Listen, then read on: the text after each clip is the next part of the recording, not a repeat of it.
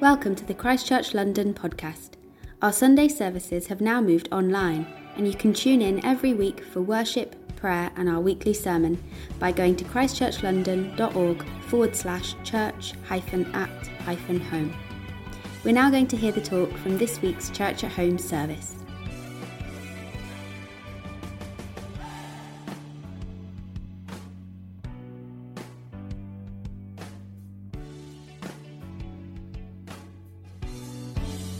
Today's reading is from Colossians chapter 4, verses 2 to 6. Devote yourselves to prayer, being watchful and thankful. And pray for us too, that God may open a door for our message, so that we may proclaim the mystery of Christ, for which I am in chains. Pray that I may proclaim it clearly as I should. Be wise in the way you act towards outsiders. Make the most of every opportunity. Let your conversation be always full of grace, seasoned with salt, so that you may know how to answer everyone. Hi guys, for those of you who don't know me, my name is Raf and I help Joel lead Christchurch's East community. I live in Bow with my wife Emmy and our son Noah, and when I'm not doing things like talking to you guys, I work as an architect for a studio in East London. So basically I'm rarely anywhere that doesn't have an E postcode. That said though, we've just all come back from the weekend away, and what a treat it was to see so many of you, to meet so many of you for the first time. I'm already looking forward to when we can be together again. Today we'll be looking at Paul's closing comments to the Colossians. The letter was written to warn the Christian community in Colossae about the subtle arguments and teachings that threaten to undermine their faith. And over the past few weeks, we have covered some amazing themes and encouragements. Tim Mackey from the Bible Project kind of summarizes the main thrust of the letter to the Colossians like this. No part of human existence remains untouched by the loving and liberating rule of Jesus. Our suffering, our temptation to compromise our moral character, the power dynamics in our homes, all of it must be reimagined and transformed. We are invited to live in the present as if the new creation really arrived when Jesus rose from the dead. That is what the letter to the Colossians is all about. Now, how does one end a letter that has so many important ideas? Any of us who have written anything at all, which I expect is probably most of us, whether that's a talk or an essay or even just a text, we all know that often the ending can be the hardest bit to write. Paul's closing comments, though, are not filler but meaningful instructions that underpin what we have been hearing over the past few weeks. He essentially ends his letter with an instruction to pray and an instruction to live and speak with purpose for the sake of others finding faith in Jesus. And as we reflect on Paul's closing comments together, friends, it's my deep conviction that just like the early church community in Colossae, God wants to transform each and every one of us into the kind of person that will, with both our lives and our voices, point to the wonder and majesty of God, personally, but also as part of a collective. That as we reflect on what Paul has to say, we would be empowered to live with purpose, to share the good news that Jesus has come, that the kingdom of God is here, that new life is available, and that God is working to renew all things, and we get to be part of the story. So as we get started, I just want to say, please trust me when I say that I am coming from this, place of real humility and longing. I'm definitely not an expert when it comes to sharing my faith, but like from many of us that we might be watching today, I long for it and I deeply desire it. Now, I want you to think about when was the last time you introduced Jesus to someone who didn't know him, or mentioned his name to someone who wouldn't call themselves a follower of Jesus.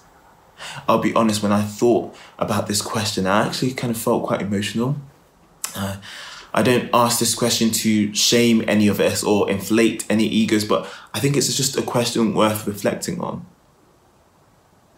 With all sorts of people listening today, there might be so many internal responses or reactions to this idea of talking about Jesus. Some of you might find words like evangelism or mission or even convert a bit icky. I know I do sometimes. They're words that can be loaded with all sorts of cultural baggage. Some of you, when you hear the words evangelism, might experience tension in your body or past church trauma. Some of you might find it hard to separate evangelism from thoughts of colonialism or forced monoculture. Maybe some of you have are listening with a friend today and you're like, please do not talk about this. Who knows, maybe some of you might be really excited, like, yes, come on, we do not talk about this enough. It's about time. Whenever your reaction today, whether wrestling with external pressure or fighting internal battles, I just want to say that, we are truly all in this together. Don't worry. We're going to go on this journey together. Now, the church in Colossae that Paul was writing to was facing cultural pressure to adopt a sort of polytheism, to see Jesus as one of many gods that their society believed in, as a sort of all roads lead to heaven approach, if you will. And whilst our blended cultural context here in London might not specifically be polytheistic, it is pluralist. And as the pastor John Mark Comer put it perfectly when he said, in a cultural worldview of you do you, it feels immoral to preach the gospel to a pluralistic culture where the highest moral value is tolerance. Never mind that everyone around us are preaching different gospels. Friends, it's the context that we are in today, and it can feel so difficult to talk about Jesus, and not to just talk about him, but to preach the gospel, the good news. Like I said earlier, that Jesus has come, that the kingdom of God is here, that new life is available, and that God is working to renew all things. In light of this, I guess the question for us today is, what does it mean to walk in wisdom and to speak with gracious, seasoned words? How do we use our lives and our words to proclaim a message that is worth hearing? Well, sometimes it can be helpful to start with what it doesn't look like. And guys, I'm not sure about a lot of things, but one thing I am certain about is that it doesn't look like saying nothing. Who remembers that phrase, preach the gospel at all times, use the words if necessary? Now, although the intent there is really admirable, if you're anything like me, maybe in an effort to be tactful or to show the love of Jesus through your actions, in practice, this has actually looked like not saying anything at all. Maybe it's looked like longing to hear the words, they're not like the other Christians, don't worry. Or, like, oh yeah, they're Christian, but don't worry, they're cool. But having that with the hope that one day Jesus will magically come up in the conversation. This can often end up in a weird kind of influencer style of trying to share our faith or trying to share the gospel, or with weird little product placements in your Instagram or your Instagram bio, or maybe a vague verse from the Bible framed in your living room or something like that. Back in my day, it would be being dressed head to toe in Top Man, but with a little cross necklace or WWJD bracelet thrown into good measure just to spice it up. But for many of us, maybe even just looks like mumbling, I'm into prayer at a party or something like that. Romans chapter 10, verse 14 to 15 says this. But how can they call on him to save them unless they believe in him? And how can they believe in him if they have never heard about him? And how can they hear about him unless someone tells them? And how will anyone go and tell them without being sent? That is why scriptures say how beautiful are the feet of messengers who bring good news. Sobering words. If we want our friends to find faith in Jesus, we need to actually tell them. But whilst it's clear we must use words as well as our lives to preach the gospel, the manner in which we do so also matters. Sharing the gospel shouldn't be coercive or use trickery. How many of us remember those kind of pamphlets where they were like a £10 note and then they had some kind of gospel message on the back of it?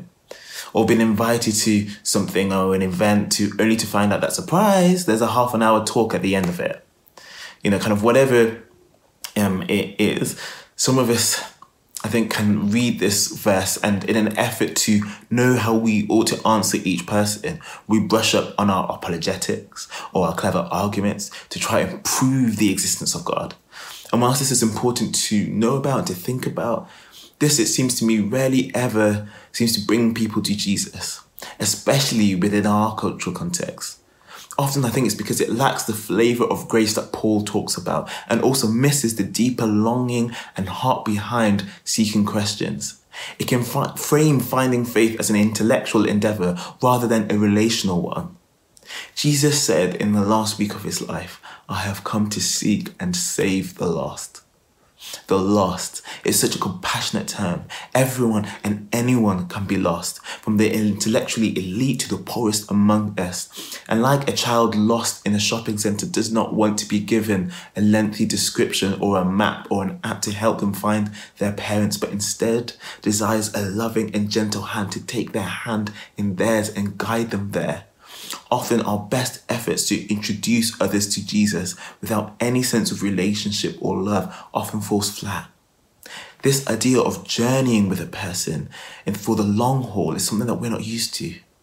We may be used to thinking about how our wider culture wants everything now and instant gratification and all of that. But even within our own church culture, if we're honest with ourselves, sometimes we desperately want a quick win rather than to become a friend who journeys, a friend who points to Christ.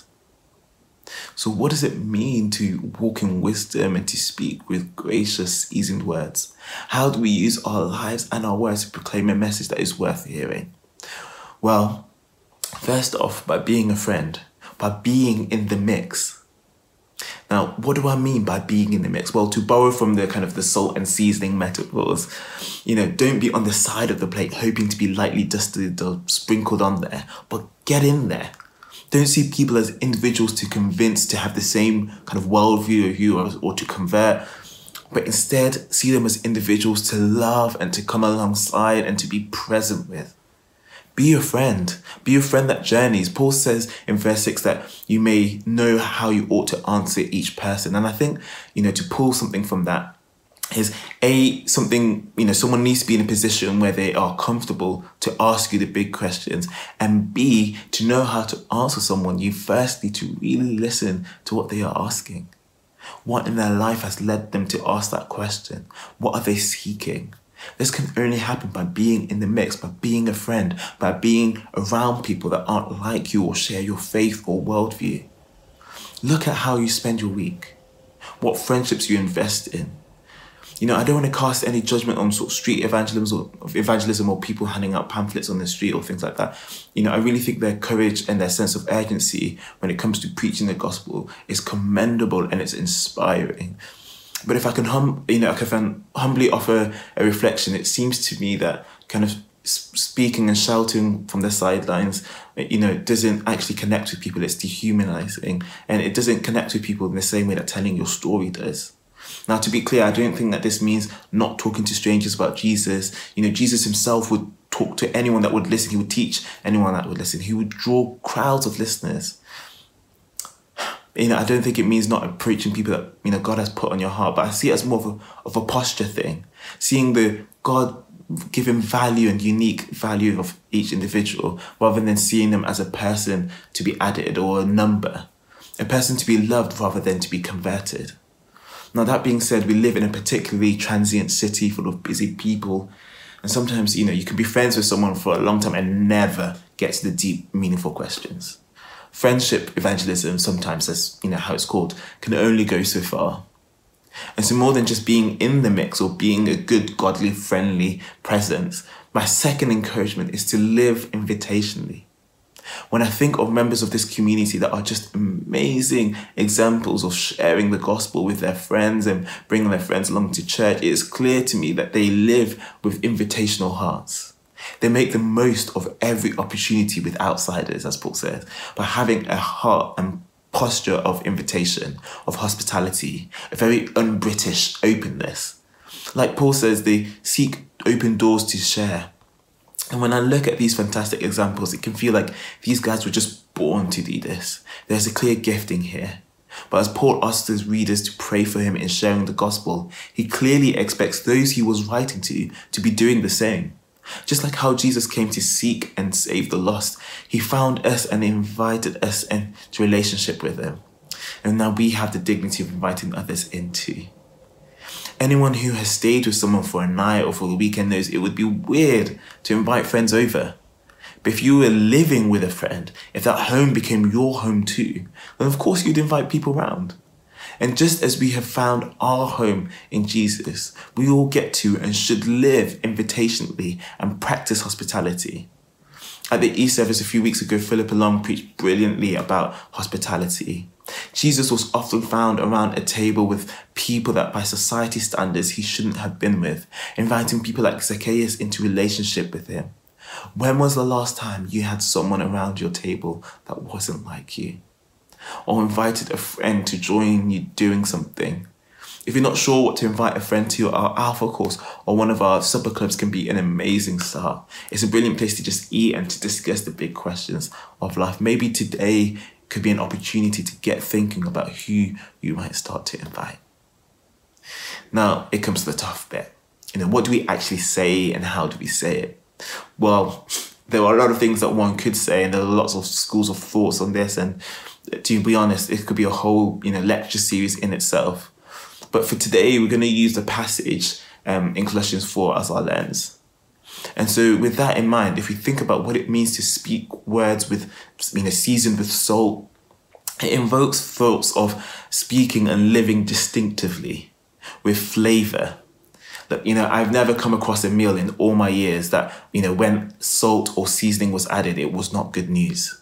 And similarly, our words and what we put out into the world, our lives even, should be good news to all that we come in contact with. And it will do this by pointing to Christ, or as Paul puts it, the mystery of Christ. The dictionary defines mystery as something that is difficult to or impossible to understand or explain. And yet somehow our words and our lives can point to something that is undefinable with words. Something bigger than ourselves, something that cannot be fully understood or condensed into a neat and tidy tagline. I was really challenged by this quote from the author Alan Jones I heard on a podcast a few weeks ago. Evangelism has been infected by the desire to package things for easy consumption. Jesus doesn't sell well except as a narcotic that will take away all your pain and make you intensely happy all the time. The question for the believer is how to tell the truth in faith so that what we are and what we present is both genuinely hopeful and uncompromisingly realistic. And there's a lot that can be said about what this can look like, what it can look like to point to the wonder and the mystery of Christ in a way that is honest and hopeful. But for me personally, something I have found helpful is to frame it and to think of it as pointing to all that is good and beautiful and true. Pointing to all that is good, beautiful and true. It's a phrase that has been on my heart for a number of years. It's even on my Instagram bio. That's how much it's kind of impacted me over the last couple of years. I love this quote by Paul Gould in his book on cultural apologetics. Now, full disclosure, I haven't read this book, but Joel has, and I liked him to do all my sort of pre-reading before I get to the good bits. But anyway, listen to this. Given the reality of our postmodern Athens, we discern at least three universal longings which can, following Paul, serve as starting points for building bridges to the gospel. The philosopher Peter Kreeft speaks of the three longings of the human soul: truth, goodness, and beauty, and three prophets or guides or capacities of the human soul: reason, conscience, and the imagination. Each of these prophets can point to Jesus. The source of our longings for truth, beauty, and goodness are as revealed in the gospel. As revealed in the gospel. The gospel is the ultimate blend of goodness and beauty and truth. And I find when I'm about to say something or maybe post something online, a helpful question can be, does what I'm saying point to or do one of these three things? Does it point to all that is good and the source of all good things? Does it point to the beauty created by and reflected by the master artist? Does it speak the truth? Does it help dismantle lies? Does it, as Paul writes, help declare the mystery of Jesus Christ? Sometimes it's not that deep and you just want to post a funny meme or, make a funny comment, of course, that's fine. But, if it does the opposite of these things, that's something to worth consider about. It's worth considering. And this isn't just a words thing, but it's also a life thing. How we act, the decisions we make, how we spend our time and our money, where we invest our emotional energy. Does it point to the good, the beautiful, and the true? Does it point to the gospel? So Christ Church, my encouragement is to be in the mix, to live invitationally, to use the words in your lives to point to Jesus. And my final encouragement is to spend time with Jesus. Now, this doesn't directly link to what Paul was saying here, but I believe that out of the heart, the mouth speaks. And so if we want to speak grace-filled words, we must first receive grace. Francis of Assisi once wrote, The preacher must first draw from secret prayers what he will later pour out in holy sermons. He must first grow hot within before he speaks words that are in themselves cold. Similarly, if we don't spend time with Jesus or spend more time talking about him than actually being with him, we are in danger of our words lacking grace, lacking flavor. We don't want to be a person that talks about Jesus but never talks to Jesus. And this is why Paul's earlier call to prayer in the verse that we read is so important. We are to preach the gospel with grace. His instruction is to continue steadfastly in prayer, being watchful in it with thanksgiving. Now, in a lot of Paul's letters, time and time again, he encourages us to remain steadfast in prayer, or to pray in the Spirit at all times, or to pray without ceasing. You get the picture.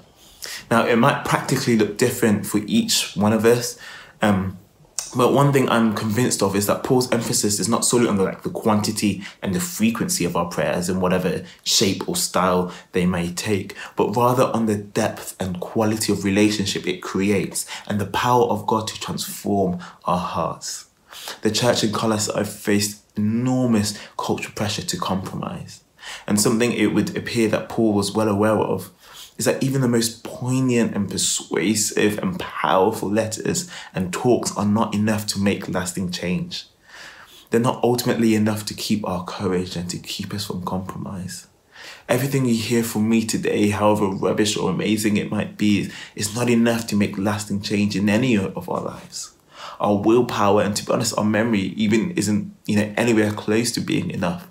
And that's why Paul's encouragement to the church then and for us here today is to remain in prayer and to spend time with Jesus. Ronald Rolheiser writes, "Our adult years are a marathon, not a sprint, and so it's difficult to sustain graciousness, generosity, and patience through the tiredness, trials, and temptations that beset us through those years. All on our own, relying on our willpower alone, we too often fatigue, get worn down, and compromise both our maturity and our discipleship. We need help from beyond, from somewhere even beyond the human supports that help bolster us. We need God's help, strength from something beyond what is human. We need prayer. If we want to be a people that share the gospel, we need Jesus' transforming power. We need to pray. We need to pray. Even if our desire is to, as we've heard today, to be like Jesus to our friends and to live with open, invitational hearts and to speak with grace and to point to all that is good and beautiful and true. But if we lack courage, maybe we need to spend some time with Jesus. We see time and time again in the scriptures that after people had an encounter with Jesus, they went away changed, but also full of courage and excitement to tell others about him, about what they had done, about what they experienced. If you're listening here today and are thinking that, you want to tell people about Jesus, but you don't feel able to, maybe you need an encounter with Jesus. Let's pray. Father God, wherever we are listening to this right now, Father, would you fill us with a sense of your presence? Jesus, we long to encounter you. Would you enter the room? Would you be with us now, Father? Would you fill our hearts with courage, God? Would you fill our hearts with love? A love overflowing. A love that is unlike anything we can encounter in our kind of day-to-day normal lives. A love that is only possible because it comes from you. God, would you help us? Would you empower us to speak your name, Jesus, to our friends, to our families, to our work colleagues? Would you transform us from the inside out? Would the words we speak be full of grace? Will be full of the flavor of your goodness? Would you help us to point to all that is beautiful and true in this world? Would you help us to point to the mystery of Christ, to the undefinable?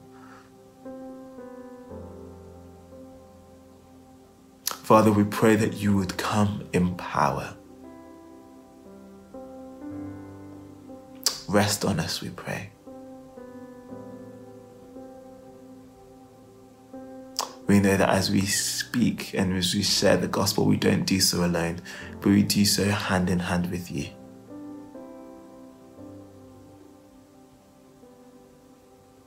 Be with us this week, we pray. Amen.